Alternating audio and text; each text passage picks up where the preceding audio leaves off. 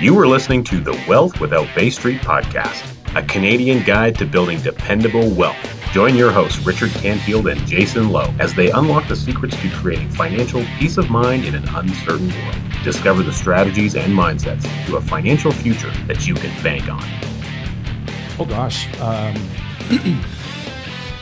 The conversations we've been having with clients over the past 3 weeks now have all been resoundingly positive, because even folks that are succumbing to that, that fear and that panic, and they're reaching out and saying, okay, I recall you saying that, my policy or my system of policies, the values are not subject to stock market manipulation or anything of that nature, but can you just make sure?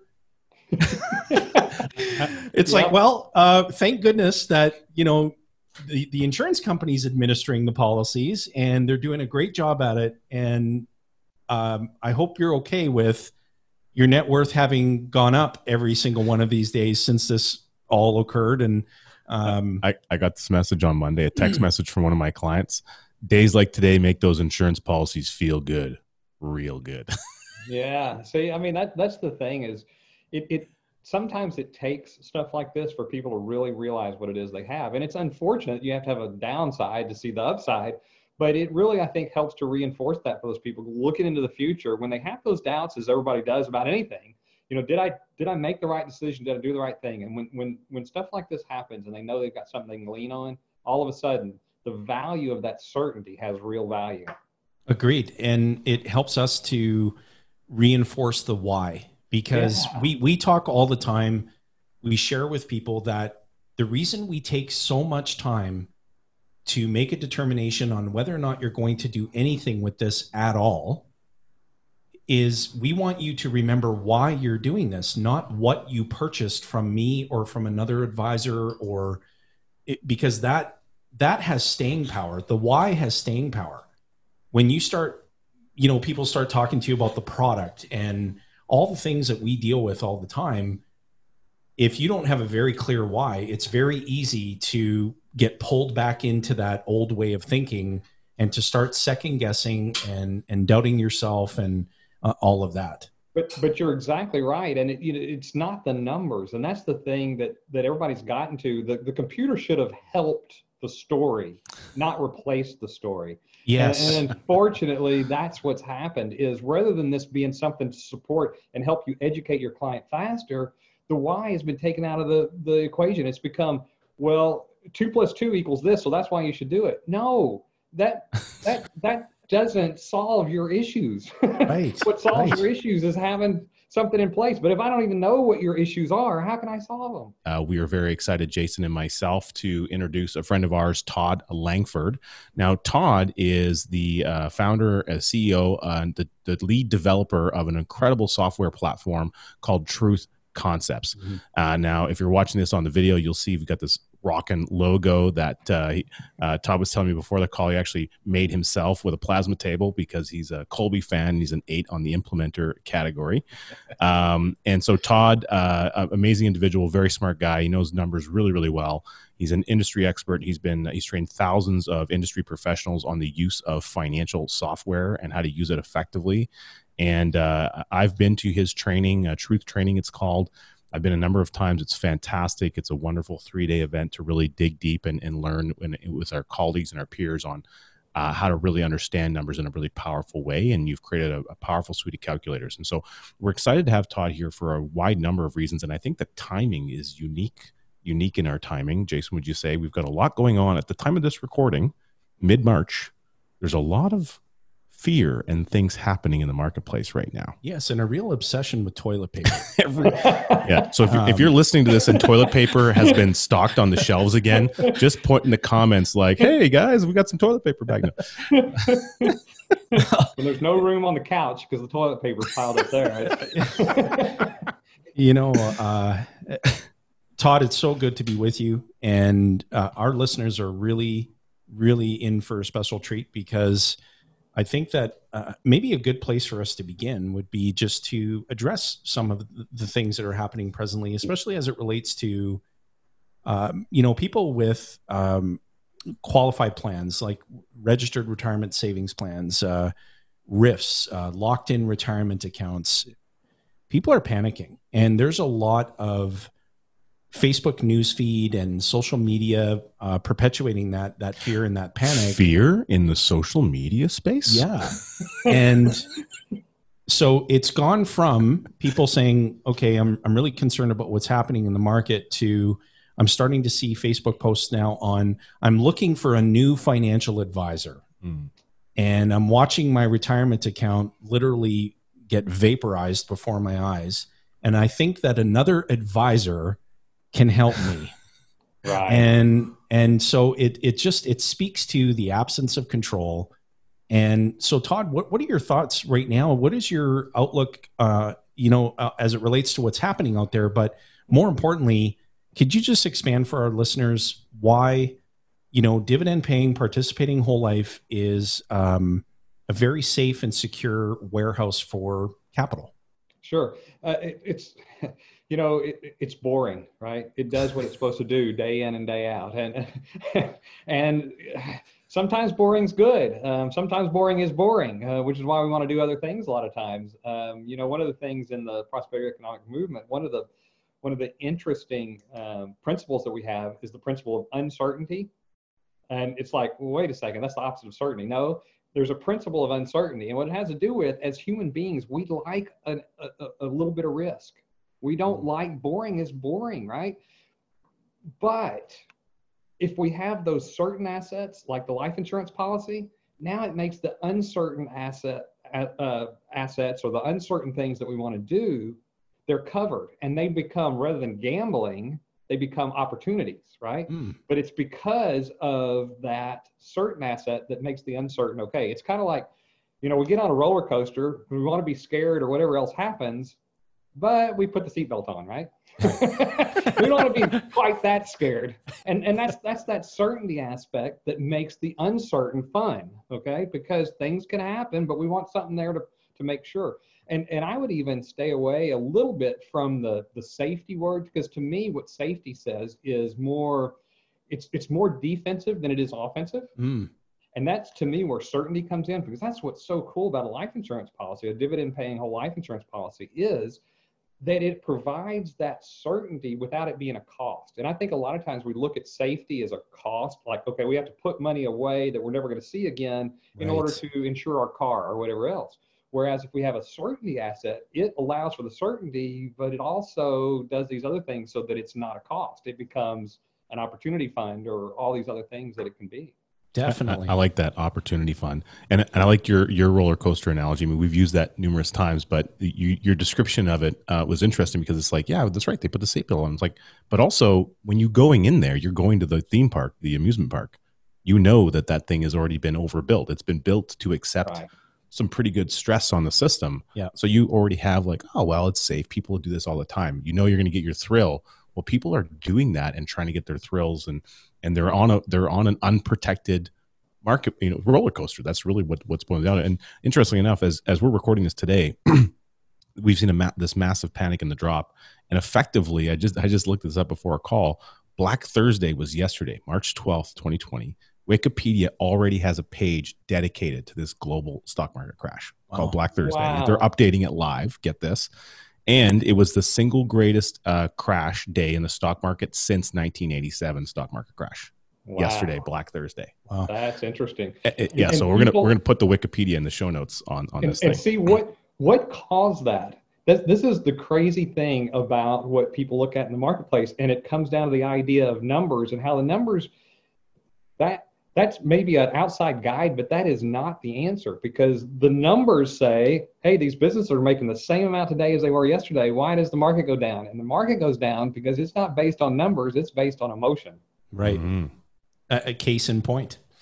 Yeah. And we share with folks that we serve and guide through their financial journey, and we haven't had, including these past few weeks, we haven't had a single person call us and say, we're really frustrated that our cash values keep rising every day.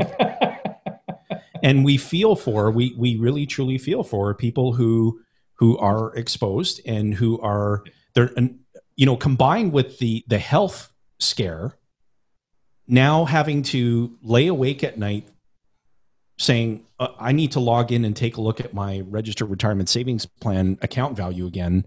And my hope is that it's not less than what it was this morning. And because when you're trying to fight off a global virus, you obviously want to be really stressed out, because that's gonna help your health. Right. And so there's a better way. And it's been proven time and time again. Rich and I were talking about this before getting on with yourself, Todd, is we were saying that recession after recession, crisis after crisis, problem after problem, this particular tool is just that resilient. Like the proof's in the pudding yet again. Yeah. Yep. Well, the thing about it is you still have access to it. And that's why these people are panicked. It's because, wow, what if my business that's paying me shuts down for 2 weeks because of a mandatory, which we're seeing in the US. I'm sure you guys are seeing some of that in Canada. Some of these places, different places, they're putting mandatory or suggesting heavily that these businesses shut down for a period of time. And all of a sudden, wow, I've been socking all my money into my home equity, prepay my mortgage, and into my qualified plan. And I need a way to eat the next 2 weeks because I'm not going to be working. What happens under that scenario? I mean, they've got to be panicked. That's why they're calling in to find out what the values are and all those other things. Whereas if they, and as Richard said, what kind of stress is that versus knowing we've got X amount of cash in my life insurance policy and I can call the insurance company and get it shipped to me right away. Definitely. Yeah. What you said about, the boredom aspect but it's like, it's liberating.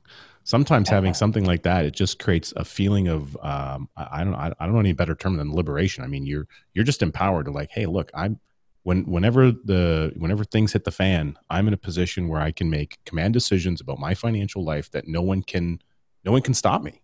I've got total and complete control over the use and liquidity of my own capital. And I've got capital because I've been stockpiling it properly in an ever-growing environment. I have constant equity that I couldn't stop if I tried unless I die. And if I die, well, then my family gets more tax-free than I put in anyway. Yeah. And that's a two-edged sword, and I think it's an important one, and that is from the standpoint of, yes, I'm free to dictate my future, but I also have some responsibility in that, right? Yeah. Mm-hmm. Yeah. And so we need to pay attention. We need to know what's going on. We need to understand how money works. We need all those pieces. And what that means is not taking the media's opinion of the way money works, or not taking even advisors' opinion of that way that works, but actually show me how that really works, so that I am empowered as a client to be able to make these decisions on my own. Definitely. When you mentioned Opportunity Fund, and we're now with all this activity that's going on in the global marketplace, like you can better believe, there's going to be some opportunities that are going to arise, and people who are well capitalized and can recognize and see those things, because probability is you'll recognize them more because you have a stockpile of capital. You're going to be able to pounce on those things when the moment is right. Yeah. And I bet you there's people doing it already. I've heard cruise ships are cheap right now. Yeah, we should all co-op on one. Well, Todd, so that leads me to what was your inspiration for the creation of Truth Concepts, and maybe provide listeners with a good context of what Truth Concepts is and what inspired you to create it. Really, it's a financial tool that puts all of the different options on the same level playing field. So many times what we see, there's so much misinformation in the financial industry, and that's really what it came about, so that we could relate to our clients, but even our bigger pictures. We have a passion for this industry. We really want to get the general public empowered to be able to make their own decisions and to see through the garbage that's out there, so that we can fix the financial stress that's going on in so many people's lives. And so that's the big picture of why we've done it. But when we look at the software directly, it's like, okay, wait a second. The financial industry is math-based. How could you have misinformation in something that's math-based? And the truth of the matter is, there are a lot of, quote, proofs out there that use mathematical proofs. It's just the analogy is wrong on the way it works. Yes, it's mathematically 2 + 2 is 4, but the way you got there was maybe not exactly right. And so that's what we've tried to do with the truth concepts, is bring everything to a level playing field. What happens many times is, an example, somebody talks about, well, the S&P's done 12% for the last however long, so I'm just going to, I'm going to invest in the market. Yeah, but you're not investing in the S&P or whatever the Canadian alternative to that is as well. Instead, what happens is you're actually making 2 or 3% gross because you buy high and sell low, because you work off of panic instead of understanding how it works and when to hold and other things. And so the result is, once those costs are in there and we really boil all that down, we start to see how maybe things like life insurance has a terrible rate of return was not exactly right, because it was based on 2 different things. They were trying to compare a net rate from the life insurance to a gross rate in the market if somebody really did that. And so that's really what the software is designed to do, is just pull all that together. Let's look at it at a real place. Let's see if it fits in your life. And the truth is, just because the math works out still doesn't mean it's the right thing. And that's where the advisors come in. And when we try to just sell something, it's kind of like what we talked about earlier about, software, computers should help get the client to understand and get to the place that they want to get to, not be the story. And if we don't go back to the way all of this was supposed to be done from the very beginning, before we got off track, and that is, let's find out what the client's objectives are and let's solve those. Right. Mm-hmm. Hey, there's a novel idea. Instead of some gimmick that we like. Yeah. It needs to fit the client, and sometimes that's outside the numbers. It's stuff that you can't put a dollar amount on. It's stuff like what we're seeing right now in the marketplace. What is the value of certainty and on your stress and what does everything peace of else mind right now? look like for you? Yeah, there are some things that are incalculable. And they're intangible, and they often have you can't equate an ROI to it, but if you were to put an emotional ROI in, it probably trumps a lot of the other, excuse the Trump word, but it probably trumps a lot of the other numbers. Like, it makes, you know what I mean? So, what if you never asked your client what that was? What was important to him? How? Yeah. then there's really just, there's no relationship there, in my view. A transaction happened. There you go. Maybe. But there's a big difference between transactional and relationship. Big difference, especially if if you're purporting to really care about the clients that you're serving. And you need to understand, and we had a great chat about this earlier, is that the why has to be very clear. Why are you considering doing this? And there's also a cost to not taking action. So what do you think the outcome would look like if you didn't do anything different? And really just kind of exploring, because it also helps the advisor to establish a basis of whether or not they can work with that person. I think I can speak for us both. I mean, we don't work with everyone that we meet. There has to be basically, there has to be a fit there, but you also have to possess the optimum mindsets of people that we most love to serve. I also don't work with some of the people I don't meet. There you go. Things that make you go, and so, Todd, what are some of the most common misconceptions out there as it relates to this whole thing about comparing? You should put money into a policy, or you should put money into the stock market. You should put money into a policy, or you should, purchase that mutual fund. Buy investment real estate. Yeah. So what are the things that you see, Todd, most often, and what advice would you share with our listeners? Well, I think the big piece of that is, why are you doing that? And it comes back to what you were saying a minute ago. If it's just to have more nickels in the pot, that's a different conversation than my goal in the future is to have a place where the family will come to and it'll be there for the rest of my life. Okay. So that they can continue that after I'm gone and I have a legacy and I have other things. If we don't find out what that is, and that is the mistake that happens so often in the financial industry, it's all about this dollar being 50 cents more than that dollar, instead of what does that mean in your life? Yeah. And I think it takes, people aren't used to those kind of questions. And so the initial answer that a lot of times people give you is not really the answer. You have to say, okay, then why? Okay, then why? Until you get down to the root of it and they actually let you know what's going on. And that may completely change the way what needs to be laid out for that client based on what that real desire is. And so many financial advisors miss it because they never ask the question. They never push the client. And you got to care for your client. And it goes kind of back to what Richard said earlier, or actually, Jason, what you said about you don't work with all of the clients that you meet. And you can't care more than your client does about their own outcome. Right.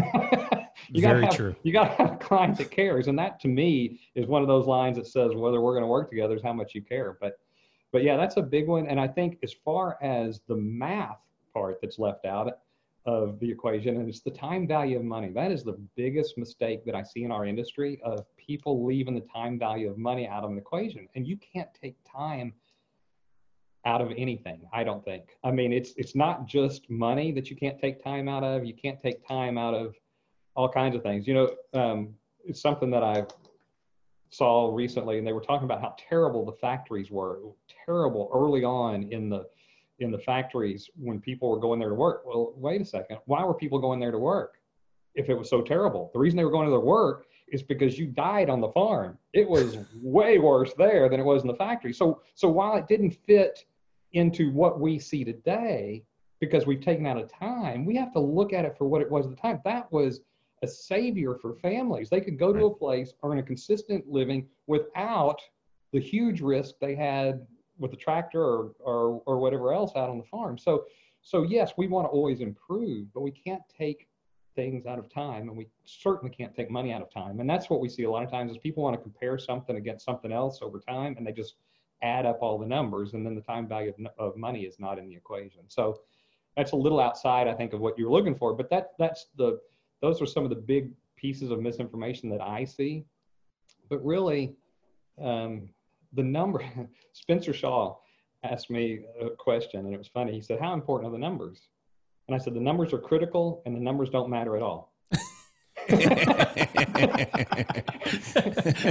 And he looked at me kind of funny. He said, somehow that's not contradictory, is it? I said, no, it's really not. And the point is, as advisors, we need to know the numbers inside and out. Right. We need to absolutely know them, and they need to be right. But if the numbers are right, then the numbers don't matter to the client. What matters to the client is their why. It matters what their objectives are and whether that's solved or not, and whether those are solved in all scenarios, not just the optimal scenario. Because what we know is life doesn't work optimally, right? Yeah. So how do we make that happen? Yeah, that is such a good point. It's a piggyback off of what Nelson would say, is that if you don't understand the details, or so if you don't understand the problem, the solution just doesn't matter. Yeah. Yeah, exactly. Yeah.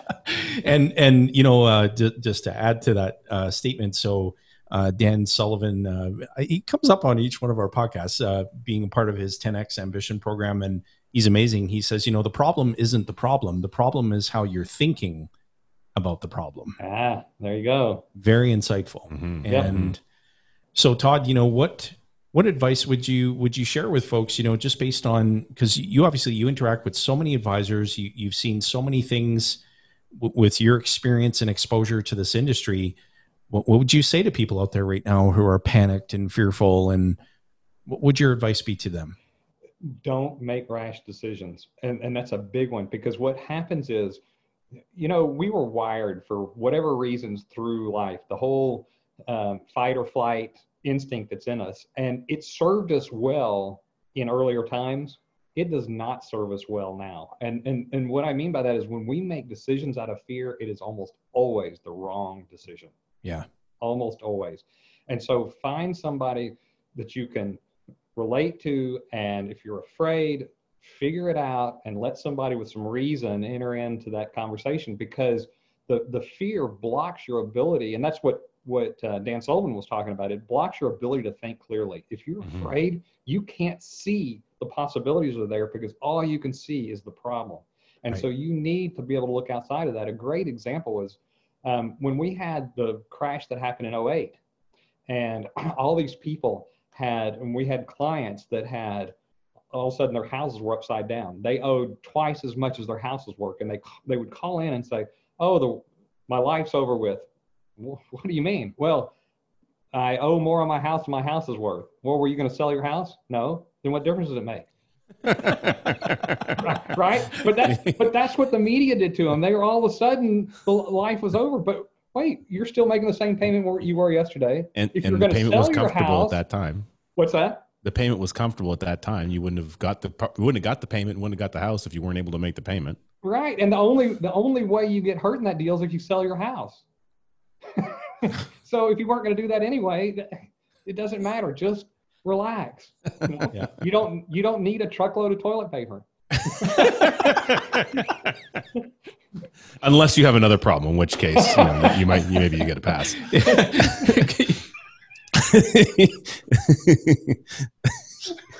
That's for a different podcast. Probably should have seen your doctor long before this crisis started happening if you're in need of that much toilet paper. Now, one thing that I always like especially at Truth Training, you talk a lot. You do some quotes, of course, from Norm Baker. He was a powerful mentor in your life. And you mentioned a quote where he always talks about that there's no deals in the insurance industry. And I believe it comes from him. And I've heard you talk about that several times. And I always like how you frame that up. Can you maybe expand on that for our listeners? What does that really mean? Yeah, and that is something that's so key. You know, the first time that Norman said that to me, I was kind of like, oh, yeah, okay. And what I've learned throughout life is, man, if you keep that at the forefront, it makes everything else insurance industry does make sense, and also other places. But what he said was, just to rephrase, he said, there are no deals in the life insurance industry or in the insurance industry as a whole. It's the same thing. And the point there is, everything in the insurance industry is about cost and risk. It's all a trade-off, one to the other, and there's no way around it.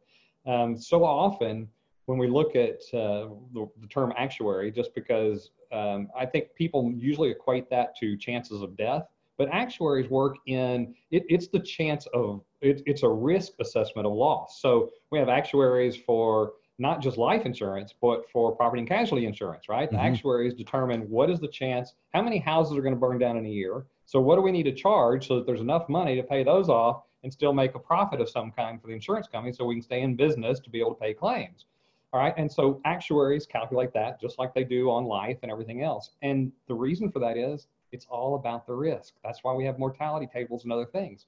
So if we understand that and we look at it from the extremes just for a minute, why is term insurance so, and I'll put this in quotes, cheap? Well, there's a very small likelihood that the insurance company is going to have to pay off on a term insurance policy for somebody who can qualify for the insurance, and it's only over the time of their life when they're the most healthy. Okay, so yes, there is a risk there, and it's not to say we don't need term insurance. We absolutely do. Just like, you know, I'm a good driver. Does that mean I don't need car insurance? Well, yeah, something might happen, right? Okay, so I buy car insurance. I need to have life insurance as well. But from the insurance company standpoint, because they work in large numbers, they know exactly how many people are going to die every year. And as such, they're better equipped to insure that than I am personally if I choose to have no insurance, which is ultimately self-insurance, right? But that's why term insurance is so cheap, because it's very, very small chance somebody will die that can qualify for the insurance. On the other hand, we look at the extreme and we look at whole life insurance. And everybody talks about how expensive it is and how high the premiums are. Why are the premiums higher for a whole life insurance policy?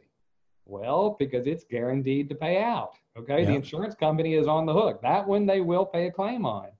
And whether we're alive or not, they'll pay a claim on it. If we live to 121, guess what? Insurance company is going to pay that claim. Okay. That's so right.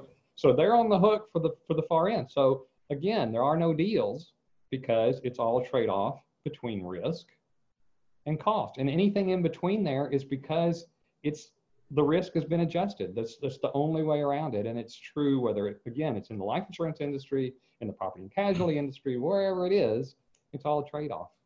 And I don't believe I don't know if this stat has been updated or not, but the statistic I understood is that less than 3% of all term life insurance policies will ever pay a death claim. Yeah, I think it's lower than that. There were some old numbers back in the old days when I first got into the industry, and everything was called yearly renewable term insurance. It went up a little bit each year.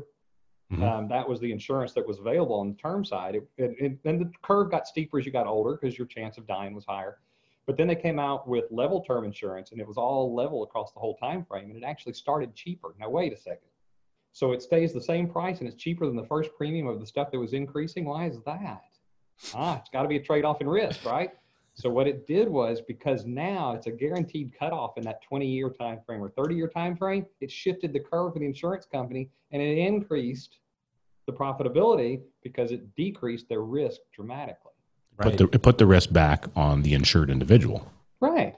Yeah. And the risk is I'm going to bet over the next 20 years. I think I'm going to go. I think I'm going to go skydiving or something, and I'm out of here. I'm going to cut out early. And the insurance company is like, let's see what happens, right? Because at the end of that 20-year time frame, the lease is up, and all of a sudden the landlord jacks the rent, right? I think that's a great way to put it. You're betting you're going to die. Yeah, that's really the only way to win in that scenario. Yeah. Otherwise, the insurance company wins. Now, if you are part owner of the insurance company, right, which we are, then you get the advantage of that profitable line item of business because it goes back to the general pool that anyone in a mutual insurance company shares in the profitability of. Right. Yeah, and one of our late mentors, Bob Shields, who wrote the book "You Don't Have to Die to Win." He, mentioned rightfully so. I mean, term insurance does serve a purpose. It is a tool. And however, you can't solve a permanent problem with a temporary solution. Right. And that is such a key piece, because term insurance is, if it's used correctly, it's a great tool. The old deal is term insurance good or bad? Well, it's term insurance. It's whatever it is. It's mental strategy, right? Right. But exactly what you said is, if it's used for a term of time to get over a hump or whatever else, because it's very cheap, then it's ideal for that, which is what it was designed for. When it got switched to this long-term planning tool of buy term and invest the difference, and this is going to be what you're going to do, now we've got a strategy that's flawed. Big time. Because the cost of the term insurance becomes so prohibitive, there's less and less money to invest in the difference. Yep. And if you're on Black Thursday of March 12th, 2020, and your RSP funds and your mutual fund accounts have taken a nosedive by 50%, you're no longer self-insured to the way that you should have been for the replacement value, and you've put most of that replacement value into now a taxable environment, right, as opposed to a non-tax environment with the insurance. It's a very, and a lot of people. Even to this day, I meet with people and they're just surprised when they read Nelson Nash's book, Become Your Own Banker, or they learn about the possibility of what you can do with the tool that's been around for hundreds of years. And they're just like, why didn't anyone tell me? Why has no one told me this before? It's like, well, Wall Street and Bay Street can't make money on it. That's why. The insurance company's not so good at marketing. They're getting better. And I think the insurance companies, they made some mistakes. I think they earned their reputation. And here's the thing. One of the things that we call what we do is traditional planning rather than typical advising. And the reason is, life insurance used to be a very respected industry, right? They made some adjustments which pushed some of the risk to the clients. And on paper, just like we were talking about the numbers earlier, everything worked out on the numbers. The problem is the insured didn't realize that they were taking a piece of that risk in order to have the product be cheaper. And when it didn't pay out and they couldn't afford to keep it going, they blamed the insurance companies for what happened. And so the insurance company lost their position of being a respected industry. And so the unfortunate side is people lumped all insurance into that. And that fabulous tool that's been around for 200 plus years in whole life insurance got lumped into that. And there's so many people as a result that have no idea what a fabulous tool it is put in the right spot. And they're living by a cognitive bias because they're stuck in a paradigm around that, and they haven't had a chance to see on the other side of it. And that's why we talk about the backwards bike video and everything. It's about, you don't know what you don't know. Yeah. And then you go find out something new. Well, once you learn some new piece of information, a new nugget of information, it's really difficult to unlearn that now. Well, it's in your head. Yeah. And it also, in addition to that, when we hear the expression, again, from our late mentor, R. Nelson Nash, when he indicates that, everything begins with the way that we think, He didn't say everything begins with the way that everyone else tells you to think. You're right.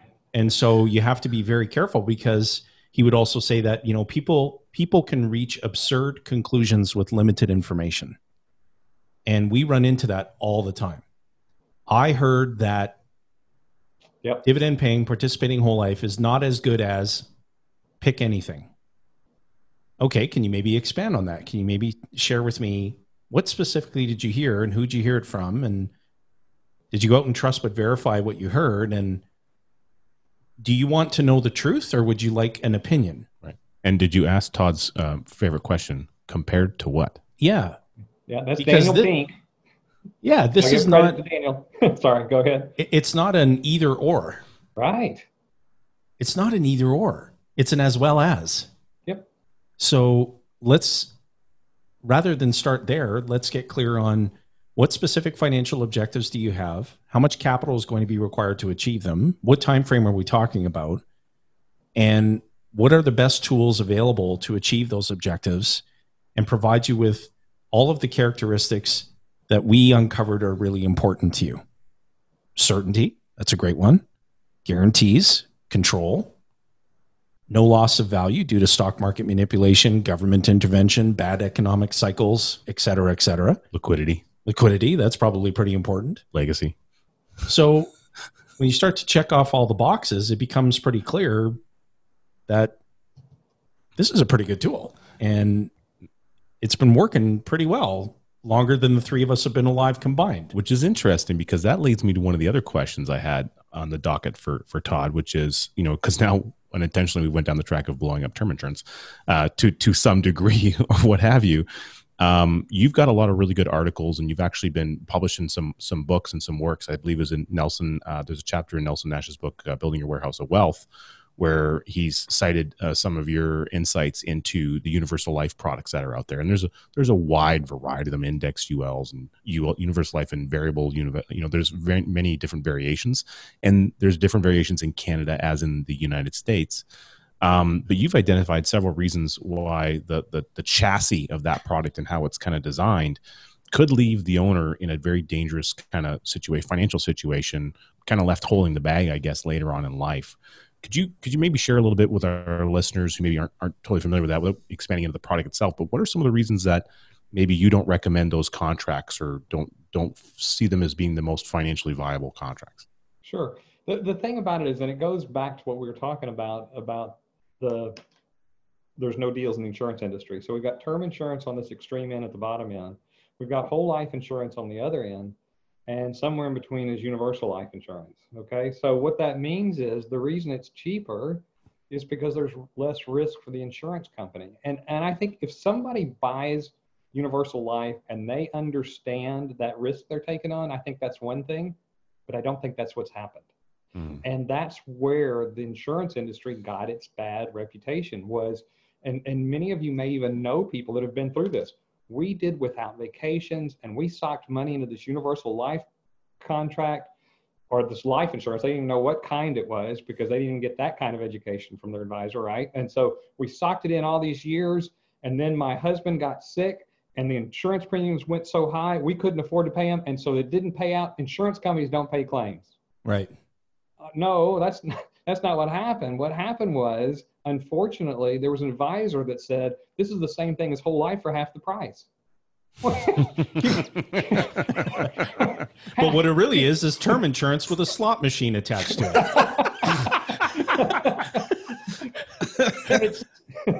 And it's so sad. I tell you, I've never sold any of it, but when you get one of those as an advisor, when you get a phone call from somebody who says, my husband's on his deathbed, I can't afford this premium on this insurance policy we've been paying for 30 years. What am I supposed to do? And you don't have an answer for that. That's awful. I feel for those people, because they're in a terrible, terrible spot. And it's all because they weren't told what the risk was, that everything has to work out perfect for this to go the whole distance. And if not, it's going to be somewhere in between. And again, statistics were run on it for the insurance company, the profitability. The only way for them to be able to pay claims on universal life is for some of those to go away, just like on term insurance. How can they pay some of the unusual term insurance claims that actually happen because of an accident somewhere and somebody dies with a term insurance policy? It's because all of those that didn't pay. Right. Okay? The lapses that happen. It's the same thing with universal life. Because it's undercharged for, it's not guaranteed to go the full distance. Whole life insurance is not a cost to the insurance company because they charge properly for it. That's why they can pay it out at the end. And a lot of times people look at whole life and they say, well, whole life insurance has got to cost the company if death occurs or somebody lives all the way out. Or no, it doesn't, because they charge properly for it. It's all within the actuarial specs. And as you said earlier, with a mutual life insurance company, if they do charge a little bit more than they have to, it all gets paid back out to the policyholders in dividends. So it really doesn't matter in the end anyway. It's all made to be there the whole time. Rather than with universal life, everything has to work out perfect for it to make it the whole way. So the whole life insurance is really the other way around. It's if everything goes wrong, what do we have to charge to make this work out? And if stuff goes right along the way, guess what? We're going to pay that out in the form of dividends. Yeah. Universal life is kind of the other extreme. It's like, let's calculate what would be perfect on mortality charges, what would be perfect on the market or whatever it's invested in. If that doesn't work out, well, then we're going to have to lapse the policy. And if you're dealing with a demutualized publicly traded life insurance company, the stockholders are in favor of that because they say, listen, the more risk you can transfer away and the more capital we can earn, well, we're okay with that. What are you doing focusing on this dividend paying participating whole life insurance stuff? Because we have very limited access to our share of the divisible surplus that gets generated from that participating account. So please sell more of these universal life insurance policies. That's where your focus needs to be. And so it should be no surprise to you, Todd, that in the Canadian marketplace, we saw demutualization. One of the primary carriers, without doing a commercial on any one particular life insurance company, sure, one of the largest mutual life carriers in the country stayed the course and said, listen, we have no plans to demutualize. We see no need to do it. And then these demutualized carriers exiting the participating marketplace and then watching what's happening to sales in the marketplace. Since the crisis of 2008. Universal life sales going down, dividend paying participating whole life sales going up. And then these carriers say, hey, we need to be back in that playing field. We got to get back out there and start selling this stuff. And the mutual life carrier, I'll just share this real quick. I attended a leaders conference for a life company, and there was a young fellow who had approached a group of us that were talking. And I was speaking to a gentleman who's been in the business for 6 decades. And this young fellow came up in the group and he leaned over to this older gentleman and he said, hey, did you hear dividend paying whole life is making a huge comeback? And this older gentleman leaned into him and he said, son, it's never gone anywhere. Yeah, that's right. And so, yeah. Gosh. I mean, how many doors get opened by that? We talked about, some of the ability, the death benefit. So I want to ask you guys something. This is maybe a little off of where you were going, but I think it's an important piece since we're talking about this. And that is, does the term insurance and the death benefit it provides have a need? Yes. Or is there a need for that? Yeah. Absolutely. Right. Because as one of the bread earners of a family, if that gets cut off for some reason, that family is going to suffer if there's not something to replace that human economic value, right? Absolutely. And there's an additional need is that you're locking yourself in from an insurability health perspective, so that right, should your health change in the future, you have the ability to lock in permanent coverage with the same insurance company if they offer a product like that, so that you can further protect your family down the road in the event that you are no longer insurable. Right. But if we get to that and we look at the pure need for just a minute and focus on that piece, once we hit whatever that age is that we had planned on retiring, which is kind of a dirty word for me, but we'll just leave it alone for a minute. But yep, once we reach that place and we stop earning an income, is there a pure need that needs to be covered at that point in time? And I would say, no, it has solved its purpose. There's not a need. However, there may be a want for the insurance. Yeah. If we understand what that death benefit does and what it unlocks for our ability to spend money over the next however long. It's not necessarily a need at that point, but it shifts to a want, because now all of a sudden it's like, if you knew you were going to win the lottery sometime in your future, would that change how you spent money today? Yeah, of course. Yeah. Okay. So we've got two guaranteed events that we're going to leverage against each other. We're going to leverage the guarantee that I'm going to die, and the guarantee that the insurance company is on the hook, guaranteed to have to pay X amount of money into my estate when that happens. Well, if I know that's going to happen, then I can leverage assets and spend them today because I know that event's happening in the future. Okay. So term insurance doesn't allow me to do that because it's going to go away. It solved the pure need during the accumulation phase, but it doesn't really have any value beyond that. And so here's my question to you. If I had term insurance that went a little past that, would it do any good? No. Only if you thought you were going to die for that period of time that you were covered. Right. Yeah, going back to rolling the dice. Point. What happens with universal life is it's extended term insurance, but I don't see what the value is for paying all that extra money to extend it longer than your time you're going to work, but not as long as you're going to live. To me, that middle ground doesn't have any value. Todd, I think that's such a powerful statement, because we did a live event here a few weeks ago, and in front of the group of people, we talked about parents who they approach that period in their lives where they retire, and they have these registered retirement savings plans. And rather than think about spending their life living and enjoying their lifestyle, what they're worried and concerned about is, well, maybe we should spend a little less, and maybe we should do a little less because God forbid if something happened to me, I want to make sure that the most amount rolls over to you. And then presuming that occurs, one spouse dies before the other. Surviving spouse says, well, I really don't want to spend my life living, and I don't want to, really take that extra vacation or see the world or do the things that I'm passionate about because I want to leave behind something to the children. Whereas if you have this permanent participating dividend paying whole life coverage in place, you know that it's an ever increasing death benefit. You can spend these registered retirement savings plans accounts with confidence, knowing that you're not leaving behind a taxable inheritance. Yeah. And you can really truly enjoy your life.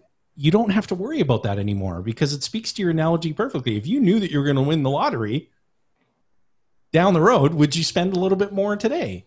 Of course. Does having money safe and available when you need it take away any of your options? In addition to that, if you are spending some of this registered money that's it's in a forever taxed environment, the less money that there is in there, the less money that there is exposed to tax. But by the same token, it's not about the numbers. It's about the fact that you get to enjoy your life. And don't worry about it. There's going to be more than enough permanent death benefit to take care of, first of all, replenishing the asset, bringing money back to the family. And it gets to transfer to the next generation without triggering a taxable event. Wow. Which is also essentially solving a social good, which is one of the basis of which life insurance is created and why you get those the death benefits are tax-free, is because we're solving a social problem that otherwise would have to come, at least in Canada, from some kind of a government-oriented problem that the taxpayers fund. Yeah. Well, this is taxpayer funded, but it's self-funded. It's something that you voluntarily choose to go into contract with no one holding a gun to you about doing it. It doesn't come off your paycheck. You make a voluntary choice to make it happen. Yep. And you're in the control position along the entire time frame. Yeah, and it's interesting, a lot of what we hear in the U.S., I'm sure you hear the same thing in Canada, and that is life insurance has this special tax law, and what if they take it away? It's not special tax law on the death benefit, because it's the same thing. If my house burns down and I get a check from my homeowner's insurance company, I don't have to pay income tax on that. Why? Because it's replacing a loss. That's right. What's the death benefit doing? It's replacing a loss. That's normal tax law. That's not special. That's right. It's making you whole again. It'll feel special to the people. It'll feel special to the people who receive the check. But well, Todd, I really enjoyed the truth training that I attended in Houston several years ago, and I still have all my notes because I'm a bit of a note taker. And one of the things that I recollect that was really powerful was your description around a person really not fully understanding when they get to that point in their life when they're looking for passive income, what some people refer to as retirement. They grossly underestimate what they need and how long they need it for. Could you maybe just expand on that a little bit for our listeners? It's the retirement aspect, and people have gotten in this idea. Oh, my parents, they weren't very smart. They worked all the way till 65. There's no way I'm going to do that. What? You're going to live to be 120. Time magazine, I think it was April of 2015. I think that's the right date. It was somewhere, maybe in February. They have a picture of a baby on the front, and it says this child could live to be 142 years old. Okay. The technological advancements that are going on in the medical field right now, they say currently every year you live, you're going to live another half a year, and that's going to change to a full year for year pretty soon, just because of the way they're able to adjust that. So that's continuing out. So you've got somebody saying today, I'm not going to work past 55. That means they're going to be retired twice as long as they've had a real job. Explain that one to me. You couldn't print enough money to make that happen. And people are just unrealistic, right? Right. In that area, you've got to find something that you like to do. You've got to find something that's part of you. And then you're going to shine in that place. You're not going to want to leave it. That's what you need to do to get to there. So again, this is outside of the numbers, because the numbers can't do that kind of stuff.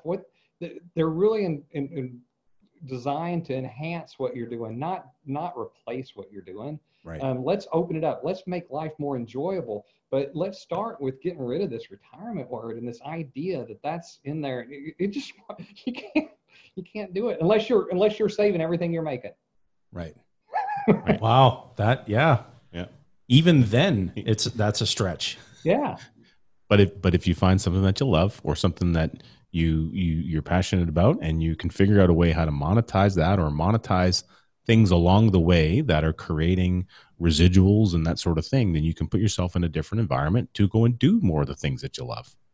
It is funny when you have this conversation, which is not a fun conversation with people, that they've been set on this path, and you have to ask, why do you want to quit? Because I hate my job. Okay, well then go find something you like. Well, I couldn't make money doing what I like. This is the Dan Sullivan thing about unique ability, right? Yeah. People think, and that's one of the downsides of unique ability, is the idea that you think everybody else can do that because it's natural to you. Go try to find something that's natural to what you do, and you're going to be surprised. You mean other people can't do this? I can make money doing this? Cool. I can do this from now on. Aha. Definitely. And in addition to that, again, giving credit to Dan Sullivan, who's an incredible entrepreneurial coach. He spoke recently about the power of gravity, and gravity is continually pulling you and wants you back in the ground. So if you're focused on this whole retirement idea and you stop moving, you become low-hanging fruit for gravity. So you got to keep going. And Jason, what are you up to today? Just fighting gravity. No, fighting gravity. That's staying above ground. What I'm doing. Yeah. But we weren't designed to go sit in the lazy boy in front of the television for the rest of our life. That's the thing. It's not just physical. It's not fiscally possible, but it's not physically possible either. It's just precisely. It was something that was put on us back in the Roosevelt days that just is not realistic. And when they did it back then, it was for the oddballs that might actually live beyond 65, that handful of people every year, okay? Not for everybody. Right. Because life expectancy was way shorter than that, okay? Now, we've got people that life expectancy is tripled, and they still want to retire at 65 or even earlier. It's just not realistic. Well, just a point of trivia, where the life companies adjusted, their mortality tables and moved to this, past age 100, age 121, I believe it is, where the contract is fully endowed. And in Canada, we keep hearing from, in particular, the largest mutual life carrier, we have no plans to adjust that presently. They're still at age 100. And so it's just interesting to see that difference, because I think it's because it's colder up here. Well, it could be part of it, but advancements in healthcare really, I don't think, know any borders. I think that, the advancements are what they are. And so it's just a point in trivia. Well, I mean, it's interesting. Well, we were forced to here, I think, is the difference. It wasn't an option for the insurance companies. Oh, Right. okay. Oh, okay. I see. They had to. And so that's the difference. In fact, a lot of them kind of on this last one waited until the very end, and they didn't make their adjustments. They were scrambling at the end to get it before the change in the year. But I think for you guys, it's an option that the insurance company can choose to do. Here, they have to do it. So it's part of what happened, and it's not a change in that. And it is interesting. That's such a cool point, because I've heard people say, oh, well, you know, life expectancy has gone down. Actually, it went up a little bit this year, but for the last 3 years. What I would say is, though, for a majority of the public, for the affluent people, the people that are wanting to take control of their lives, even when that downturn happened in mortality, it didn't downturn on the people that want to take charge of their life. It's just that the unhealthy people are so much more unhealthy that they're weighting down the average. I mean, that's the unfortunate side. The bell curve. Right. Very true. Yeah. Yeah. Now, Todd, before we look to wrap up here, I wanted to quickly have you talk a little bit about one of the videos. I have the whole truth videos, which is an option that people can access and advisors can get. And there was one that I was referencing recently as I was thinking about it. You go through I think the title of it's called Never Pay Cash. And you kind of walk through an example using one of the Truth Concepts calculators about, you know, the example of purchasing cars using a shoebox and then doing it through a couple other means. And one of those means being utilizing a par dividend paying whole life contract. And then you kind of step through the different kind of aspects using collateral that way versus kind of a shoebox method. And it's one that always really stuck with me. It's one of the best presentations I've seen you do. I really, really like the way that you lead people through the discussion and the thinking process that goes with it. Ultimately, it identifies, though, the real cost of paying cash. And so when you think about the real cost of paying cash, don't think it's something that's really talked about enough in the financial environment. So someone's, you know, a cash payer today, and they're doing that all the time, and they're accustomed to doing that. What are some things that you would share with that individual to maybe just be aware of that they hadn't thought of necessarily before? Sure. The thing about it is, you know, it's the old deal. Hey, my great grandfather told me the only way to buy anything was 100% down, nothing a month. Okay, well, that's great. So that's your cash guy, and most of them think I don't have a financing problem because I pay cash for everything. One of the things you mentioned, R. Nelson Nash earlier, the late R. Nelson Nash, and what he says, which is just a key piece, and that is we finance everything we buy, not some of the things, not these things, and not others. Everything we buy. I have a friend in Louisiana, and he says it like this: you either pay up interest or you pass up interest. Okay, it's one or the other. And what we're not tuned to think about, because most of us don't have good economics training, right, is the idea of cost of cash. And so that gets left out. It's very easy to see the cost of interest when we're paying it to a financial institution. It's very hard to see that when we pay cash, that we've lost a stream of interest. It's the same thing. It doesn't matter. It's the same thing in reverse. The difference, though, is devastating. When we finance something directly with a financial institution, we can see it. When we pay cash, we're literally financing our future retirement assets. And that is impossible to see until we get there and say, wow, I didn't have any interest costs and I have no money. Okay.